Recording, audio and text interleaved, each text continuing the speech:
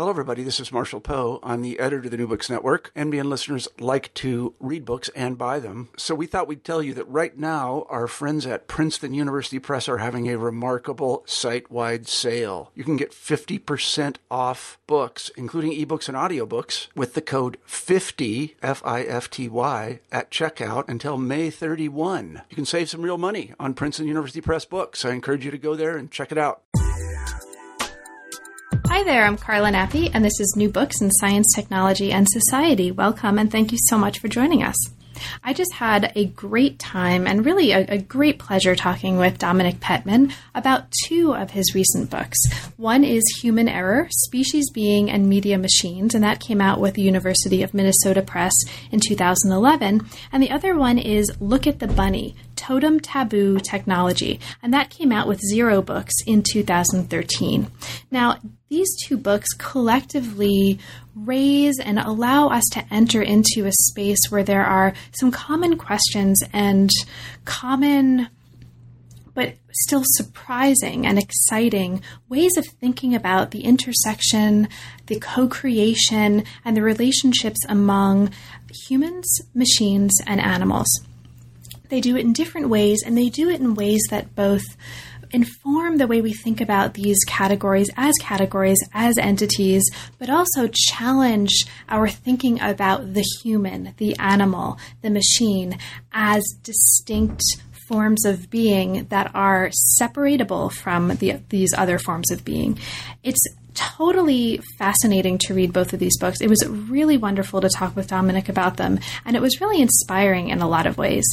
Additionally, and this is something that probably you'll gather from the ensuing conversation, but you may not know just right off the bat, they're also really, really funny. So not only does Dominic have this real fluidity and real fluency with punning and turns of phrase that are surprising but also really humorous, there are also some moments in both books that are just really, really funny. So at the same time, the books manage to be both really theoretically sophisticated, very, really ebullient and playful in a really enjoyable way, very thoughtful and respectful of the entities and the modes of being that he's talking about, and also really insightful and really readable. So it's very rare to find all of these kinds of components working together seamlessly in one book, let alone in two, let alone in others that he's written that I'm familiar with as well.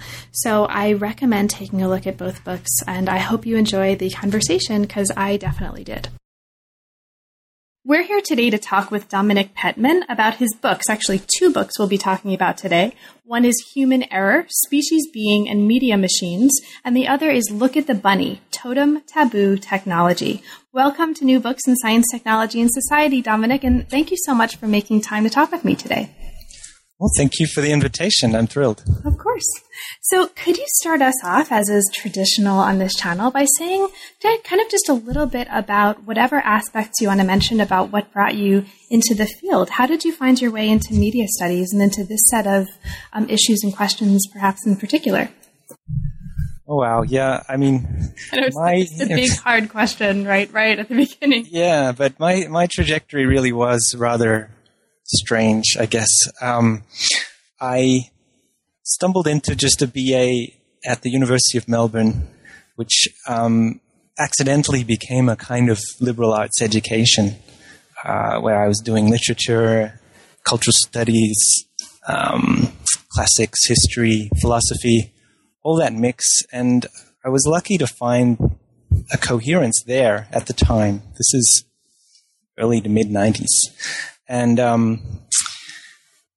don't know, cultural studies is something that happens very differently outside the States. This was Australia, and I guess Australia, UK, and Canada are more familiar with that type of interdisciplinary work. And of course, as an undergrad, even as a graduate student, I didn't really understand how strange and idiosyncratic this field was, or intersection of fields that I was in.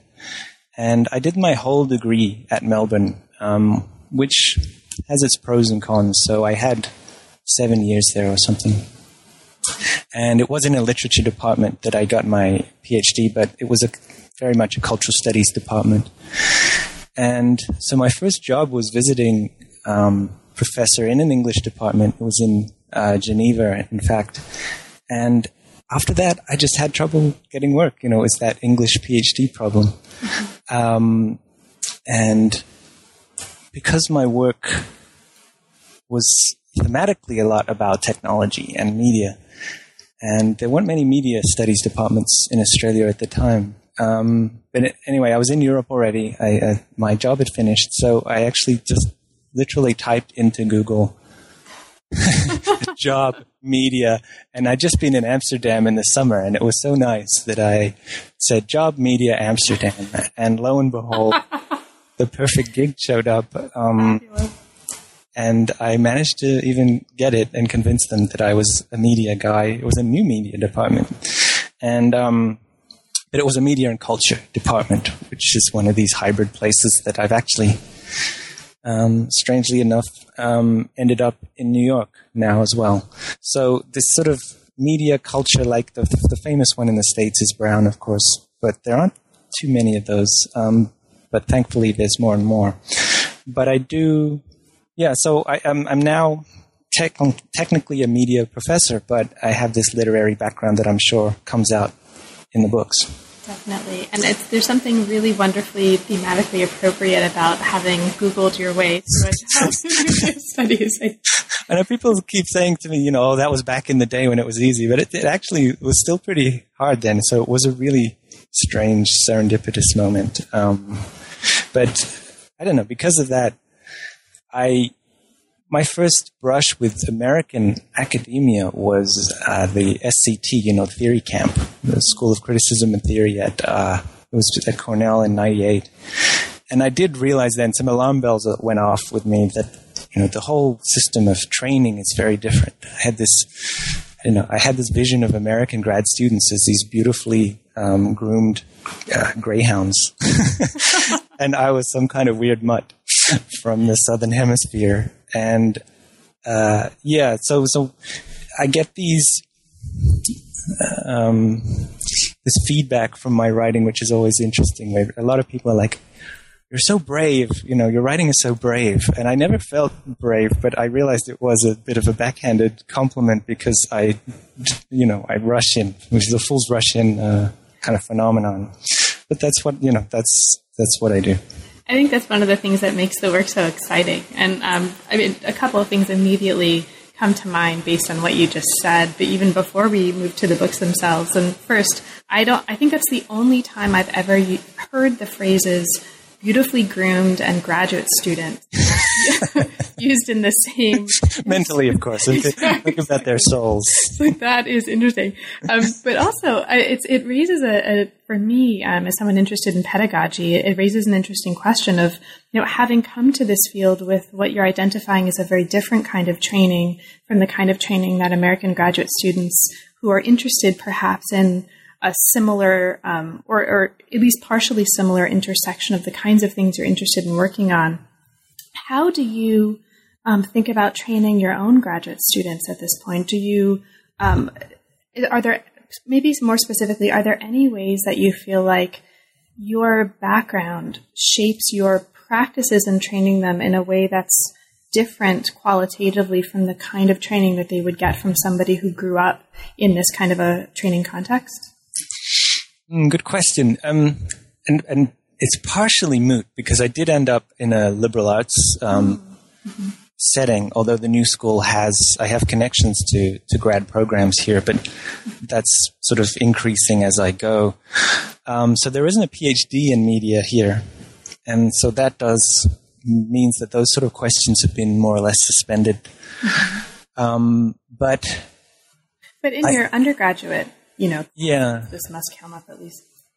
Well, it does. I mean, I enjoy the freedom that being in this environment gives me, because I can teach about almost anything. I've taught on food and reality TV and things that I just don't even study at all, but just would be fun to teach. But in fact, this department here at the New School is very Commonwealth. That we have some Indians, Australians, Canadians, so it does reflect that cultural studies, genealogy sort of, we used to say the sun never sets on the culture and media department here. But we have now one or two token Americans, so that'll help. But I think what I call generally critical media studies is increasingly populated by people like me and like my colleagues who aren't so concerned with the disciplinary training as with shared questions, shared bibliographies, shared approaches. And that's the kind of diagonal space that I'm in. But having said that, I really do respect the disciplines, because what is interdisciplinarity without actual disciplines to combine? So I think, I'm really not the best person to train with in one strict discipline. That just has to be said. But because I jump around and have inhabited them amphibiously, at least 3 or 4, I think I can help people make certain connections or work within those tools of certain approaches. But it's until we have a PhD, it's unfortunately not something that I've been able to sort of sharpen the blade on. But I think a lot of that spirit really comes out in the work itself, and so you're training colleagues and students and readers indirectly with the work, even if it's not directly in the context of a disciplinary graduate program. And speaking of the work, we started off the conversation by talking about how what brought you into the field. Now, into this intersection of field, perhaps into this field of questions that intersects and overlaps with a lot of different disciplinary contexts, and I think a really germinal and a really fruitful way. We're talking today about your 4th and 5th books. So you've been writing about this for quite some time, and at this point, we're talking about 2 elements of an ongoing conversation that it seems like you're having with your materials, with the kinds of objects and things and concepts that you're engaging with, that you're observing and bringing into a conversation. And so we'll talk about that over the course of our conversation today. One of the books we're talking about, Human Error, Species, Being, and Media Machines, looks at kind of, and I'm being very broadly overgeneralizing right now, but just to get it on the table, it looks at notions of humans, animals, and machines with this kind of a special emphasis on re-examining humanity as a concept in many different ways, and we'll talk about those ways. So how did you come to an interest in this particular constellation of issues that is manifest in the Human Error book? Right. Well, I mean, the roots do go back to my dissertation, which was about technology. I mean, I guess, I've always been fascinated by the provocation and the question, what Heidegger calls the question concerning technology. But of course, there's not only one. So I'm interested in a constellation of questions around technology. And in the dissertation, it was about, I was comparing the 1890s to the 1990s, because I was interested in decadence and apocalypticism and end stories. And so I was interested in what the decadent writers were calling artifice and what people in the 1990s, the cyber people were calling technology. And so this is very much the post-human cyber Donna Haraway moment. It was hard to escape, and like the Matrix itself, I guess. So I wrote about all that. I called, it was about the libidinal economy of technology. I guess that's something I'm still interested in, have been since then. And so I described the kind of Dionysian aspects of technology as the goat in the machine. As you also realized, I cannot resist a pun, I'm afraid. That's a little bit, that becomes a little bit clear on every page. Yes, every right. I mean, the Love book is, I was lucky. I had a really great editor who chopped out, 75% of them. So that was, people have been far too indulgent with me since. But yeah, so I was very influenced by transgressive thinkers like Bataille and Baudrillard. Well, of course, the title of the dissertation became my first book after The Orgy. So I was interested in temporality and time, and this is the paradox between anticipation and anticlimax, which was very much the millennial moment. And also just for myself, I was concerned with kind of detox program, because I grew up in a very romantic humanist household. And I was told from day one how kind of special humans are. And I began to suspect, the more I read the French theory and German philosophy, the more I thought, maybe I've been misled, at least to a degree. So that's where it began, and with the dissertation. And the real book after that was Love and Other Technologies, and that's where I really started to find my voice and perspective, I think. And I've always been inspired by really just simple phrases that other people write down, maybe without even thinking twice, but they catch in my mind for whatever reason, and I try to unpack them and explore them and contextualize them more. And for Love and Other Technologies, it was this phrase, originary technicity, when combined with Agamben, and his phrase, inessential commonality. I just love this idea of having inessential commonality. One of his ways of describing what he calls the coming community. The community of those who have nothing in common. And I just love this idea, because it seemed to get away from all the essentialisms of belonging, which is so problematic. Nationalism is one of the key examples. But then I realized that love is a stumbling block to that, because we essentialize the other. And it began to really trouble me. Maybe love is one of the problems. And so I began to look at love as a type of technics.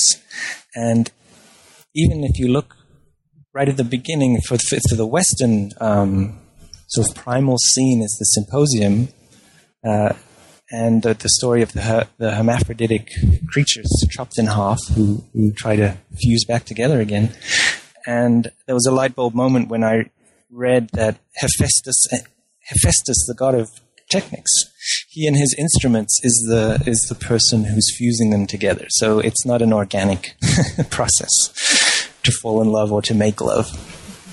And so this really brought me into questions about the human and tool use and, originary technicity, and the fact that can you be human without prosthesis?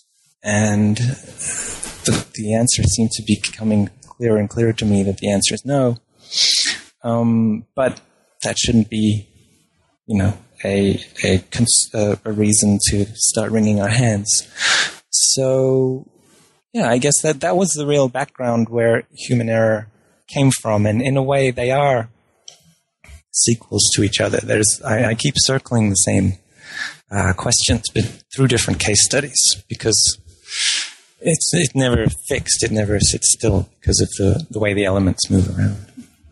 Now, what we're going to do in the course of the conversation is to honor something that you mentioned actually in the other book, which we'll get to just in a little bit, the Look at the Bunny book, which is describing your process as, in a kind of offhand comment, as a kind of curation. So what we're going to do in the course of the conversation, with as much time as we have, is to use this idea of curation as a model and create our own sort of bestiary, or our own sort of ecology of the kinds of concepts or some of the concepts that emerge across these two works, as a way to move through the works and as a way to kind of explore some common themes that, at least from the perspective of one reader, for me, seem to animate both of the works. Great. So before we get to that, though, One of the things that is really fascinating about listening to your own description of your kind of identification as a thinker, as a scholar, as somebody who it at least seems like from talking to you and from reading your work, really enjoys what you're doing, really kind of has a sense of play about what you're doing, but is engaging with questions and ideas and concepts that are multiple and that don't necessarily stay put, right? Coherently, well, not coherently, that's the wrong word, but they kind of want to reach out of each individual book that you, at least that I've seen, that you've written, and kind of they make their way into other books and they make their way into other places. Okay, so in terms of craft and process, what immediately strikes me is that it must be, this involves a very thoughtful, or must involve a very thoughtful approach to how to sit down and write a book for you. Sort of what constitutes a unit, since there's so many common interests that animate the books and so many points of dialogue between even the case studies in the different books. So my question immediately, because this kind of issue of methodology and of craft really fascinates me, and it fascinates me in particular in cases with a thinker such as yourself, from what I can gather from your work and from talking to you. Let's talk about craft for a moment. How do you decide what's going to cohere as a book, sort of as an object? How do you come to the decision that something is going to kind of, or aspects of what you're interested in are going to stick together and form this concrete object that's individuatable? So what's the process for you of sitting down and coming up with a book as an object, I guess, is the question. Does that make sense? Yeah, no, it does. And it's true that in my case, I do envy people who can sit down and write an honest-to-goodness monograph. Because I get a lot, when I sit down and read one, I get enormous amounts from the sustained, focused, 200 pages, one question, maybe even one text, or three texts. I really am impressed by a good monograph. But having said that, I'm not sure if I'm capable of writing one, because I am so interested in folding in lots of different things. So my default unit is the chapter or an article. As you also may have noticed, they're quite discrete in terms of their case studies. This is something I picked up from the cultural studies methodology, I think. It's, you start with a text and then try to turn it upside down and explore it. And they are quite different. So the decision to make a book is partly just, that's our, that's the business, so you have to write books. But I think I'm actually, the equivalent of a short story writer who pretends to write novels. So there are more of these vignettes that resonate with each other, and the book moment comes just when I come up with a title and package it, because actually the introduction and the conclusion are important moments for me when I do step back and think, all right, so I have these case studies, great, but how do they work together as, a resonance machine? And that's when I do the kind of heavy lifting of coming up with sort of questions and concepts that other people can hopefully use outside these particular examples. And the Look at the Bunny is really an example of that, because I guess half of the book was published elsewhere in rather obscure journals or European books that never made it to the US. And so these were kind of orphaned chapters that I thought would go well with some new ones I was writing. And again, it was the introduction, conclusion moment when I saw what the overarching concepts and questions were. And so that's, I guess you picked up on that with the curation aspect. So it's a bit like assembling modules. But I think it's great. I mean, I think it works brilliantly. And I think one of the reasons it's so fascinating is, And as a footnote to kind of just interject too, I think as you read the books, though, they don't read as just, a collection of disparate elements put together and, in a free frame. I mean, there are really common themes and elements that thread through and connect the chapters in each one of the books that we're talking about, right? So for Look at the Bunny, each one of these case studies in some way speaks to the larger overarching theme and kind of concept of the totem, right? So do you, in the course of your putting these together, obviously you're going to go back and revise the chapters individually. It's not just, write a conclusion, write an introduction, and slap them together. Right. Yeah, no, you do have to stitch that red thread through them again, yeah. So in either one of these cases, for either Human Error or Look at the Bunny,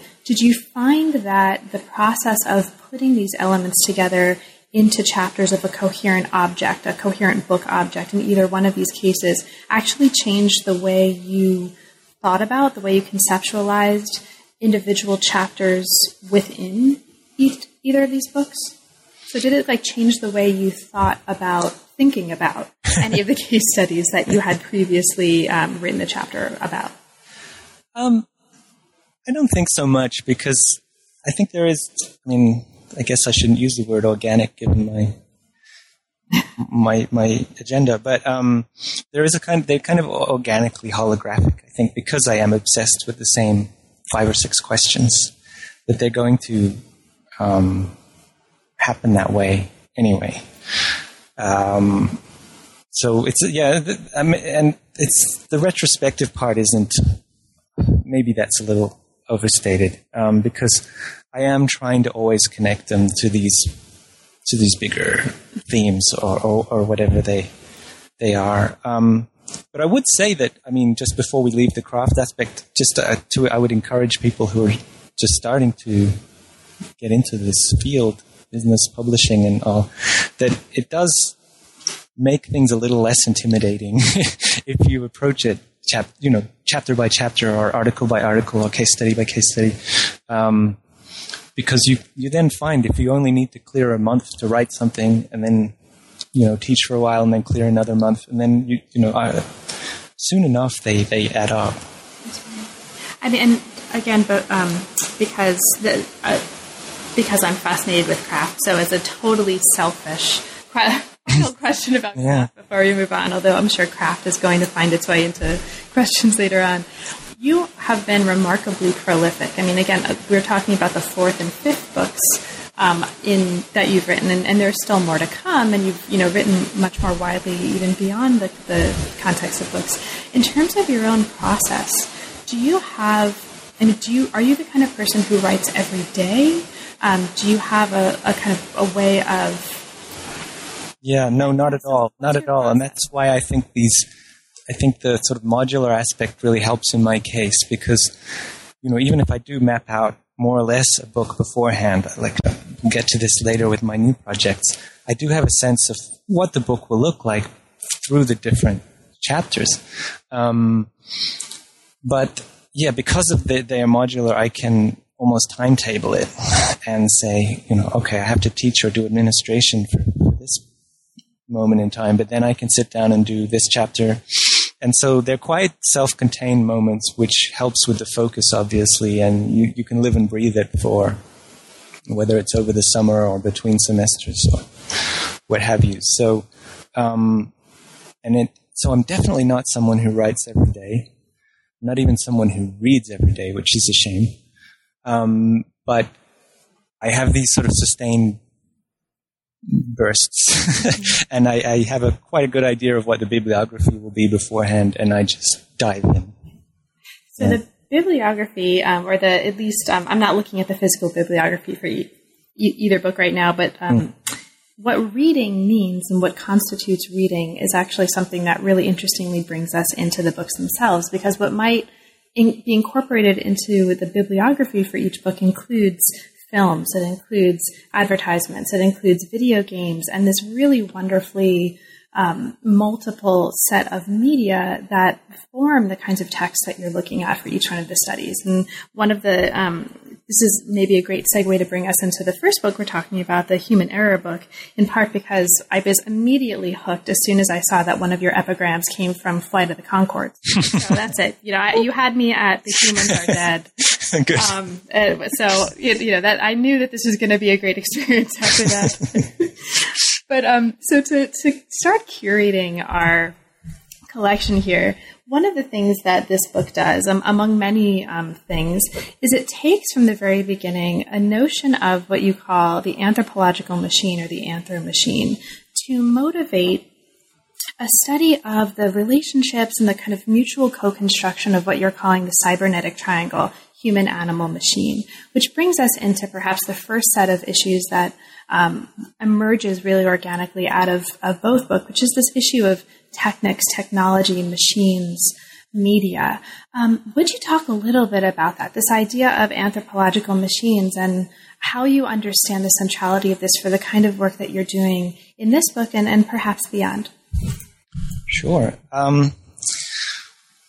Well, yeah, I mean, we all have our mentors who we've never met, who just through reading, or our masters or our Oedipal others, our big other. And mine has been Agamben. And because he's so suggestive and poetic and maddeningly slight with his concepts, the way he sketches them, he just gives you with this sort of the hint of an epiphany, and then he's out of there. And so his book, The Open, was very influential for people, particularly in animal studies. And the anthropological machine is his concept about this kind of sorting mechanism that defines the human negatively against the non-human. And it's quite a complex concept, of course, but I like this idea, and like I did with the Love book, I poached his idea of whatever being and tried to make it a little more practical or get some traction or some real world, maybe iteration of it. And so I wondered what exactly is the anthropological machine? Where is it? Am I looking at one now? And because my field now is media, it seemed to make a lot of sense to me that it's a synonym for the media or combinations of mediums. So that's where the motivation came from, to kind of put this machine to work, to see it in action, to maybe become a mechanic for it and disassemble it and see how it works. And I mean, the cybernetic triangle came along because that was another one of those just one sentence you read somewhere that makes you recalibrate your perspective, and that was Norbert Wiener's claim that a signal it doesn't matter whether it goes through a human animal or a machine. It's cybernetics for the cybernetic model. It's irrelevant. And in one fell swoop, he throws out all of our theological, ontological privileges. And that was rather, an interesting moment for me. And so I wanted to put those things together. And, as I said in the dissertation, I've always been interested in the post-human aspect. And that was in the 1990s, it was very, cyborgs, Terminators, Matrixes. And everyone seemed to get very tired of that after the millennium and rush towards animals and embrace our furry friends, and not so much post-human as non-human or ahuman or inhuman. But I think that was a very interesting change. But I wanted to keep the technology as well. I didn't want to just rush from the machine to the animal, as a lot of, I think, the field has done. People like Haraway have been good about being very mindful of the triangle, and I wanted to be part of that group. And thankfully, Kerry Wolf is as well, which is why it ended up in that series.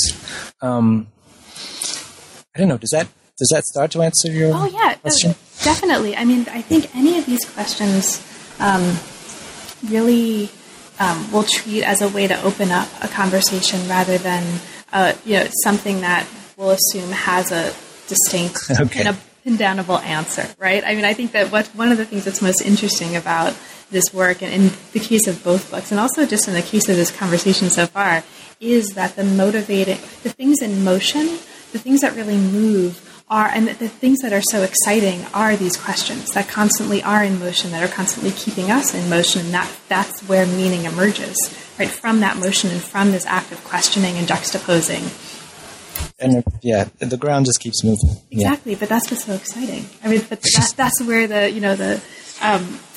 the inspiration comes from, I think, in both of these works. And so let's keep moving then. You mentioned this relationship between machine and the animal, and both of these concepts we're gonna treat as constantly in motion as well. So we're gonna use the words, but listeners should know that there's I think it's true that we're not trying to define them coherently. The whole point is that they are co-creating each other. Exactly. Yeah. So the first two chapters of this book look at cases in which this relationship between the techniques of the machine and the animal and the human really work together in really fascinating ways. So the first chapter looks at a close reading of Werner Herzog's Grizzly Man from 2005. And I won't give away the story here because I want listeners to read the book and also to watch the film. But we see in this case a way in which the camera is a kind of technology, and as you put it, a catalytic agent, a participant observer, along with the Grizzly Man himself, his partner, and the bears. And it really, you raise the question in this chapter of where is the human, which is a question that also comes up in the second chapter, which looks at notions of animal love or of bestiality proper by looking at relationships between Donna Haraway and her companion, Ms. Cayenne Pepper, Thomas Edison, who famously produced this film called Electrocuting the Elephant about the execution of an elephant named Topsy who was accused of murder. You look at films in this chapter, Sufi fable, at books, and lots of other kinds of elements to creating the story. Now, the object for me that emerges from both of these, or one object that emerges in our ongoing curation process here, is the idea of spectacle. So spectacle comes up in both of these chapters as something that you're using to understand this triangulation, and I wonder if you could talk a little bit about spectacle as it informs what you're doing here. Certainly. Well, Agamben himself in the open points out to the etymological link between species and spectacle, and that it is primarily, or not primarily, one major aspect of it is to look, to see, to reflect. So the lens, the mirror, the eyeball.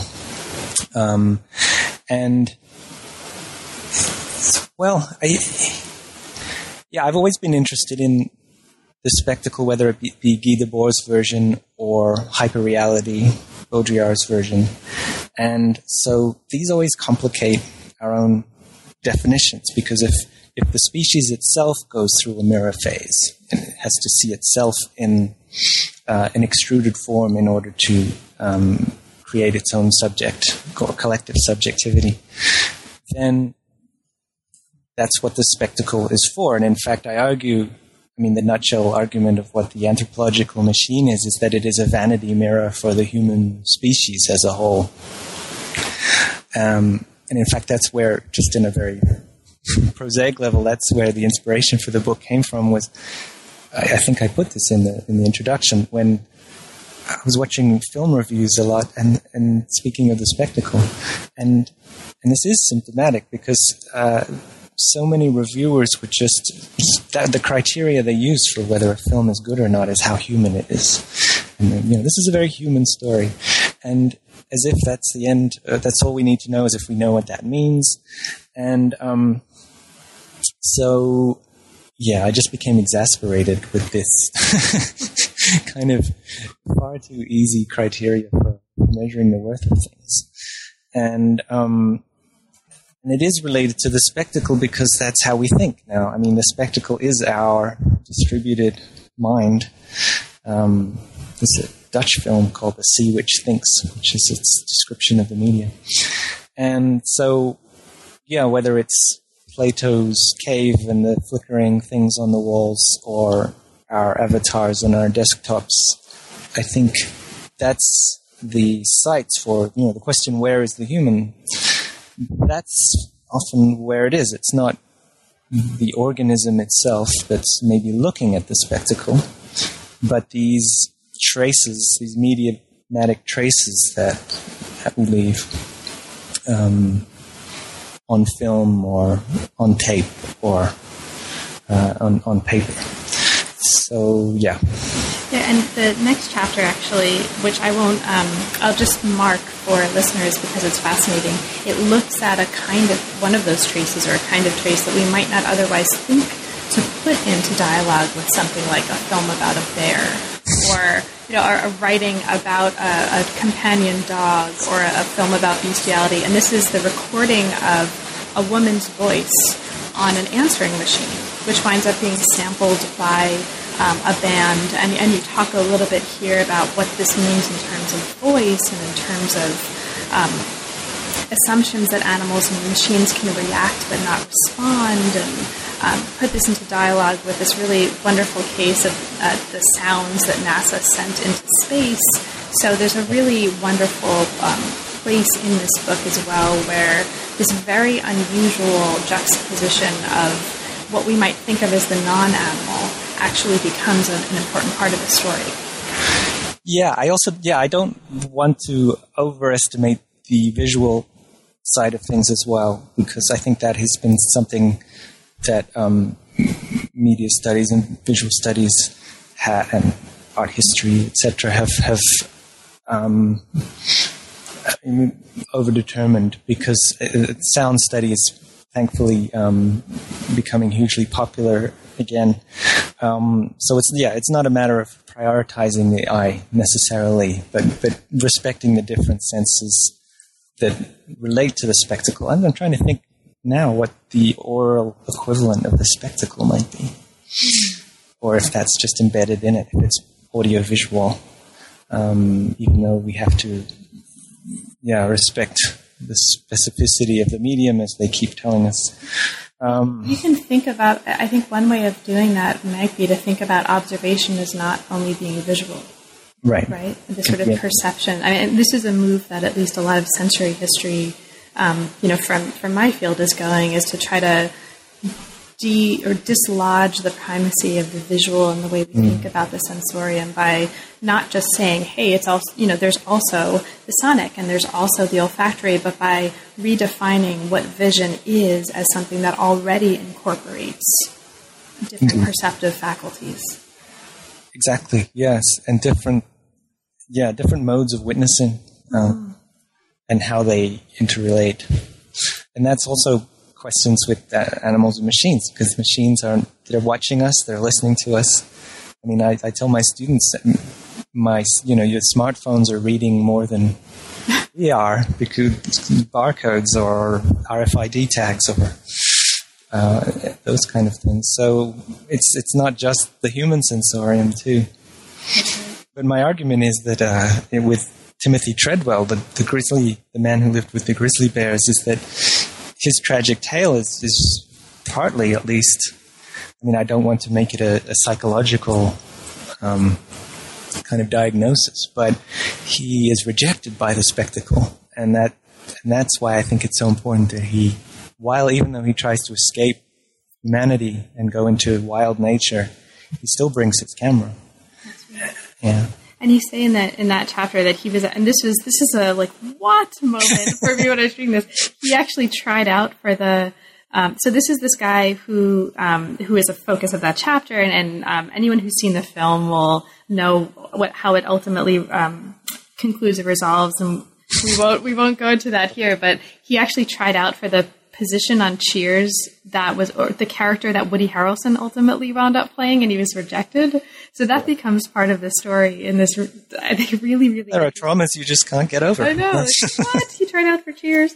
So this actually... So after this set of issues, and this brings us to the final chapter before the conclusion of this first book, which really opens out also into what's happening in the Look at the Bunny book, which is this chapter that looks specifically at economies and ecologies. So in the chapter title, you call it a political economy and libidinal ecology. And you've already used the term libidinal economy earlier in the conversation. This is a chapter that looks at the ways that it starts incorporating the environment or notions of the environment into the discussion. And it looks closely, among other things, at oil, at alternate energy regimes, at ways of putting together discourses about or ways of understanding the libido and the economy and the ecology as part of a common conversation. And you focus a lot in this work on, or in this chapter, on the work by Timothy Morton, who posits an ecology without or after nature. So this is another perhaps object in our curated set of objects, and we might consider this a kind of amalgamation of environment, ecology, economy. Would you talk a little bit about that conglomeration and sort of as a way to open up both either or both what's happening here in this chapter, but also perhaps more generally your interest in putting together ideas of libido, economy, and ecology in terms of the larger motivations of your work? Certainly. Yeah, this is a complex chapter, and it's sort of a new territory for me. I began reading more and more of the speculative realists and the object-oriented ontologists, but also thinking about climate change from a critical humanities perspective, which hadn't occurred to me before. And Timothy Morton's notion of, the ecology without nature, I found very intriguing. So I wanted to this is how I figure things out, is trying to write through them. So again, the craft question is, it's certainly not that I figure out what I'm going to say and then I sit down and write it. So it's very much through the process of composition that I figure out what I'm thinking, what my thoughts are about any given topic. So here, one of my questions that I bring to anything is, what is the libidinal economy here? That's one of my MOs, because that's a different type of economy. This is my influence from Bataille and Baudrillard, that there's different types of economy. Of course, there's the restricted capitalist economy, but there's also symbolic economies, there's general cosmic economies. And at a certain point, economy and ecology dovetail into the same set of questions or concerns. And, interestingly enough, economy is a word that's been around forever, and yet ecology is only 100 or so years old. So it's a different relationship it's when the environment becomes a problem. So I became fascinated with those places where the economy and the ecology really reveal to us new problems about even just energy. So if libido is a form of energy for Freud, it's where we get our drive and desires that's why we do. I wouldn't have written these books without libido. We wouldn't get up in the morning, I guess. So, and one of those phrases, one of those things that sort of niggles at my mind until I have to write a chapter about it, was Bernard Stiegler's phrase, peak libido. And in fact, I'm not sure if he actually uses that exact phrase, but he essentially argues that the human race is about to tap out its libido reserves in the same way we are with oil. And this, for someone that assumed, like myself, that assumed this is one resource we're not going to ever run out of, that was so counterintuitive, and that I had to, read more. And his argument is that there's plenty of drive, sort of blind desire, but this has been so compromised and channeled by what he calls psychopower and big media, big business. This is that libido, which is a more sustainable form of care and concern for others and for the environment, is disappearing. And that's really, if that's game over, of course, if he's right, because that's the only way we could get from one generation to the next and have projects that last longer than half an hour. But even just as banal news stories, like during the 2008 financial crisis, there was this great J.G. Ballard type story of all the suburban swimming pools, because of the foreclosures, were being neglected, and swarms of mosquitoes were taking over towns like Las Vegas. So I was just drawn to this almost dystopian science fiction landscapes that I'd been writing about in my dissertation, and were now coming true just because of this collapse of the economy and the sort of Blade Runner-esque 1% issues around finance and exploitation of the planet. Now, these are issues that come up all over the place in the Look at the Bunny book, which is the book that just came out this year, 2013.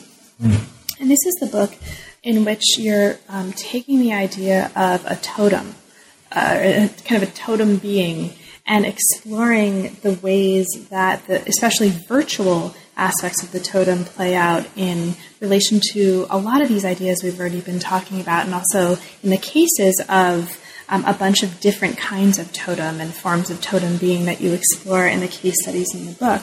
So we have a lot of discussion of libidinal economies, a lot of discussion of this kind of interplay between humans, animals, machines, other kinds of virtual objects in the context of an ecology that now includes, taking a page from the object-oriented ontologists and speculative realists that you mentioned before, and also specifically Latour in his Parliament of Things, and he comes up a lot. This includes chemicals, as you put it, plants, plastics, hybrids, monsters, images, and all kinds of other things. And so what happens when we have this kind of ecology, and how does this kind of demand that we rethink identities of any of these objects, economies, et cetera, et cetera. There's a lot of really fascinating things happening here.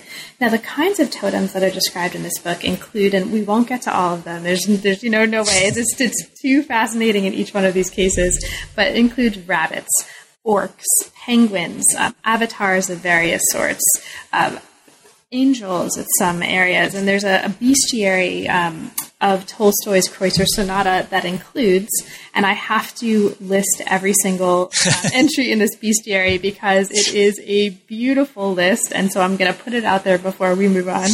A green-eyed monster, the fornicator, the reptile doctor, the Venus flytrap, the porcine couple, the mutated mother hen, the shape-shifting rook, the bitch in heat, the cuckold, the beast with two backs, the siren, the wild murderous beast, and the empty shell of a man. And so this is just to say for listeners, there are a lot. The ecology of this book is fascinating. It's multiple and it's surprising in really fascinating ways. Okay. Yeah. So after a chapter in which you're looking at the bunny or the rabbit as a special kind of virtual totem, and you look at an example that I have to bring up because it was probably one of my favorite examples in the whole book, which is this example of the orc and the penguin in the second chapter, as kinds of being that subvert our expectations of them, subvert what you refer to here as what we might think of as their coded destinies. They're wonderful, wonderful examples. So can you talk a little bit about what's happening with the penguin and the orc and the significance of that for the larger argument or a set of arguments that you're making in the book? Yeah, absolutely. This was just one of those mini epiphanies again where two very different cases seem to resonate with each other, and I wanted to put them into dialogue or just place them in the same pages. And they both begin as sort of little anecdotes. One is from Lord of the Rings trilogy. I was watching one of the extras I actually like to watch the extras more than a lot of films because, you get a lot of good stories from the people who make movies. It's one of those behind-the-scenes things. But this was an animator who was saying that in order to make the battle scenes in Lord of the Rings, which, as those who've seen it know, they're very complex. They involve tens of thousands of orcs or elves or whichever battle is happening. And they didn't have time. There's literally no time to choreograph all of those combatants. So they invented this thing called the massive algorithm to churn through these codings so that they fight. It's almost like artificial intelligence, where the director doesn't know how any particular creature will fight, but they will fight. Which is amazing to me that these movies aren't made, designed all the way through, but there's this sort of randomness aspect to it. And when they first did the trial run, there was a group of orcs they noticed in the corner who just refused to fight, which, is just a lovely story. There's a group of... So fascinatingly ironic. Yeah. Pacifist orcs. The pacifist orc is just such a wonderful figure that I had to do something with it. And I like to think of them, as conscientious objectors. Like, wouldn't it be great if they actually, we create this world. Why not? How do we know they don't believe that their world is completely real and they're acting in an ethical manner? And so I love that idea. And it's then... Herzog, again, inspired me with his famous tale of a penguin from the Antarctica film, Encounters at the End of the World.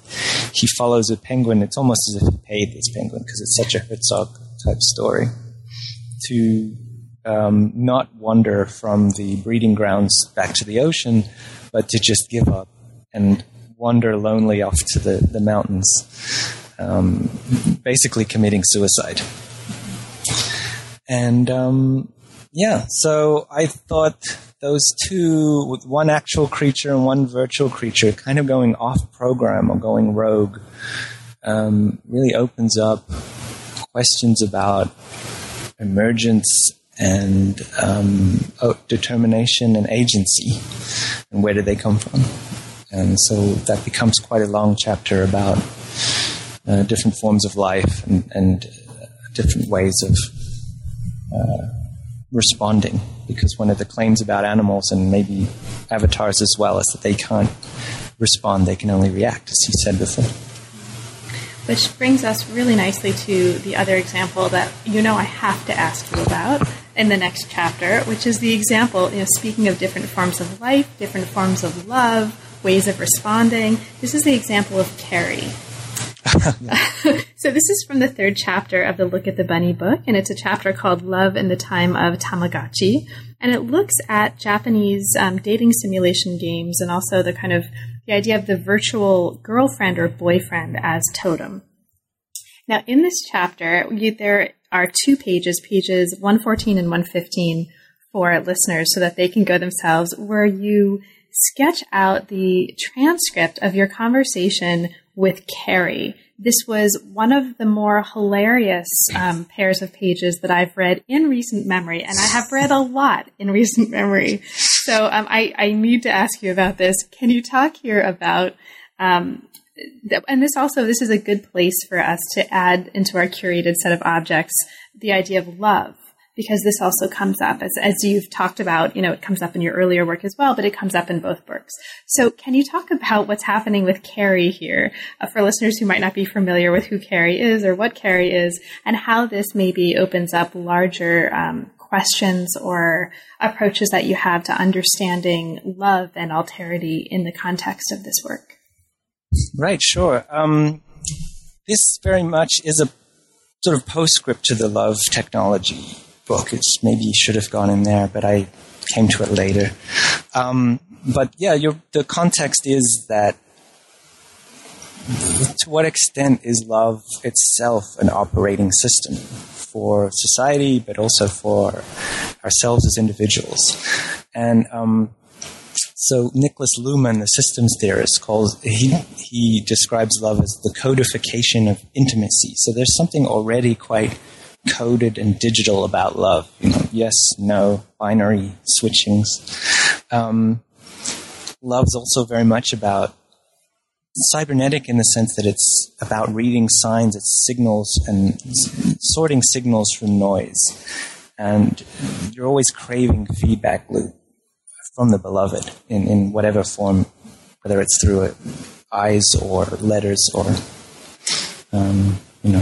So I've argued elsewhere that all sex is cyber sex, whether you're in the same room or wearing some strange suit connected to the computer. So Carrie was, I'm interested in simulations to the degree that they trouble or complicate what they're simulating. So to what degree is love already these kind of algorithmic responses or dialogues?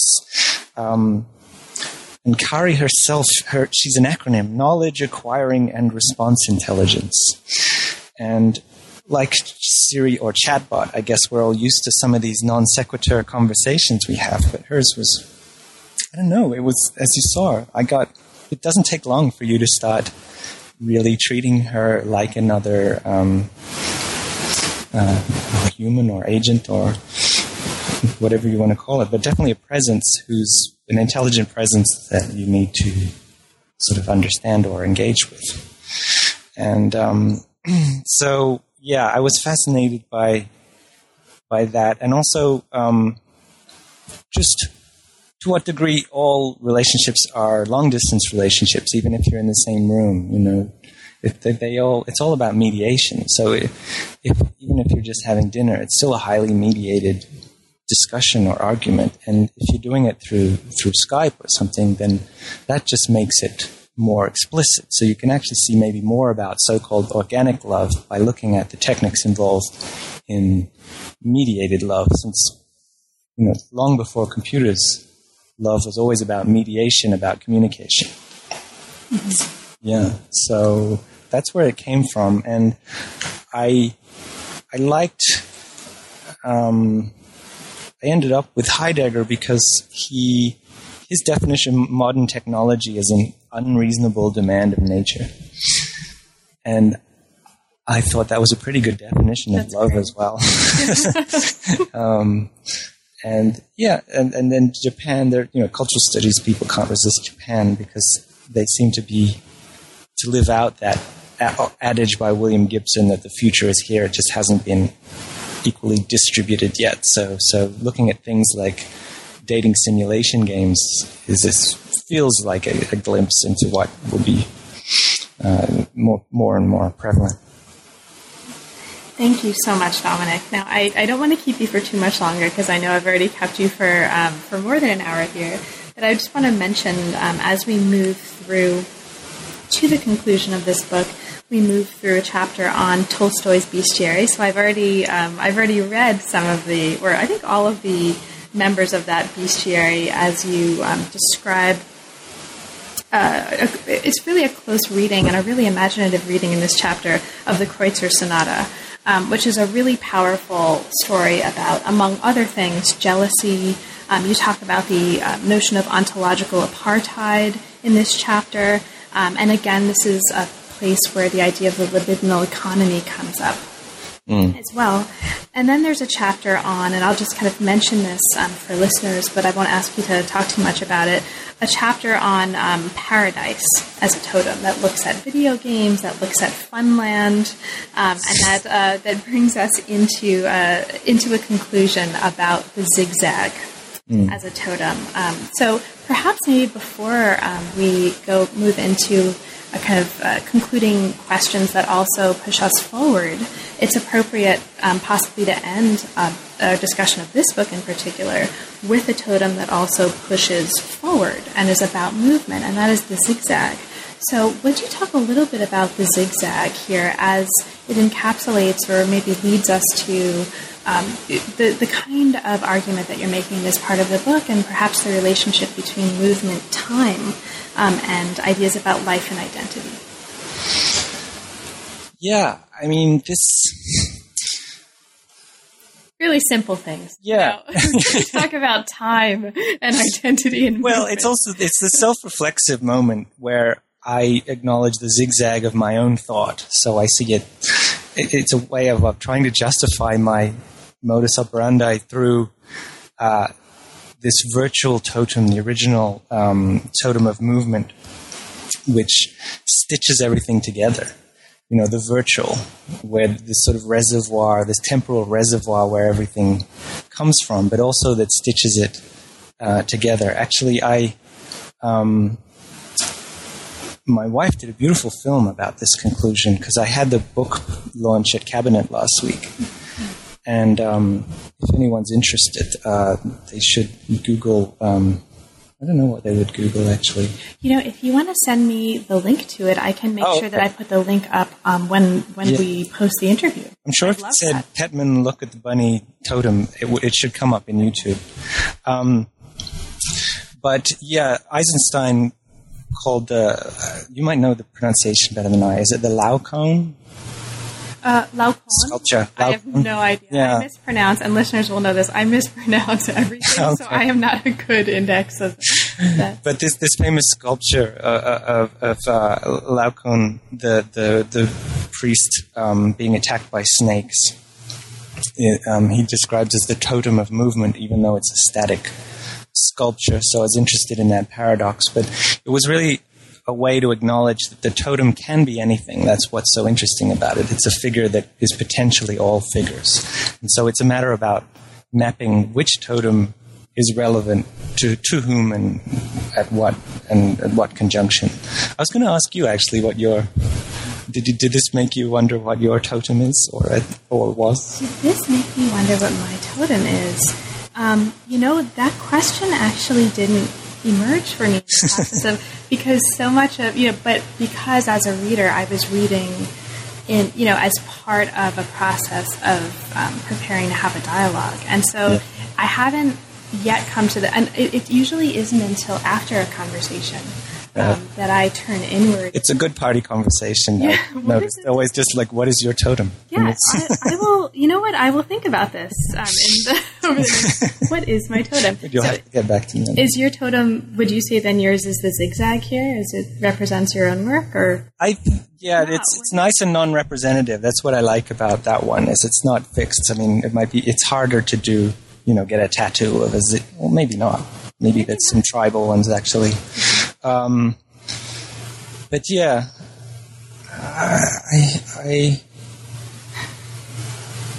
don't know. It is a difficult one to commit to, isn't it? Because then you feel like you're suddenly overcoded yourself. And if we're all constantly in motion, then what kind of seems like it would be a totem? By default, it has become the bunny because it's the title, and everyone loves bunnies so much. People keep sending me different bunnies, so and that's fine. What's the most memorable bunny that you've been sent as part of this process? And that's the last question that I'll ask you before we conclude.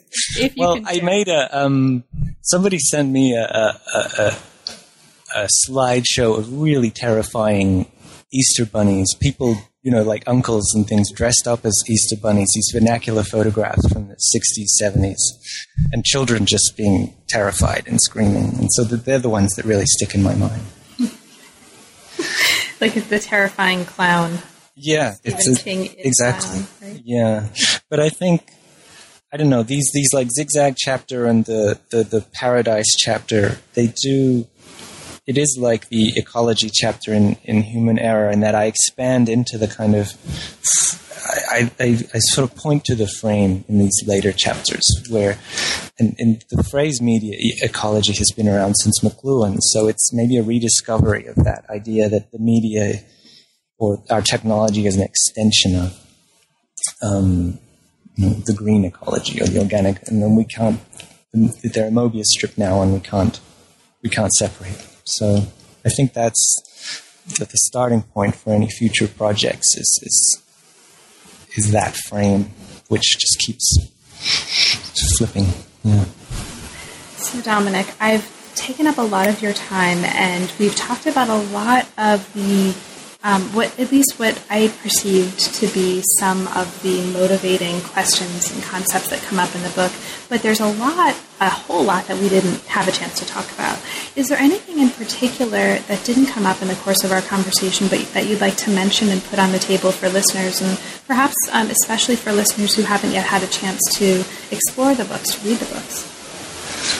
No, I mean, I think you've been very patient listening to me this long.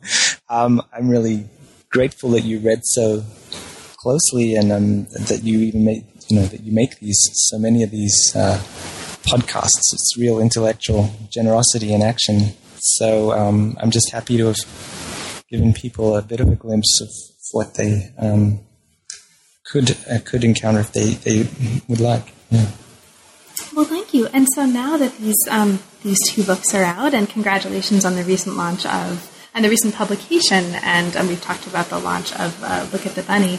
What's next for you? What project or projects are you being inspired by, or are occupying your mind right now?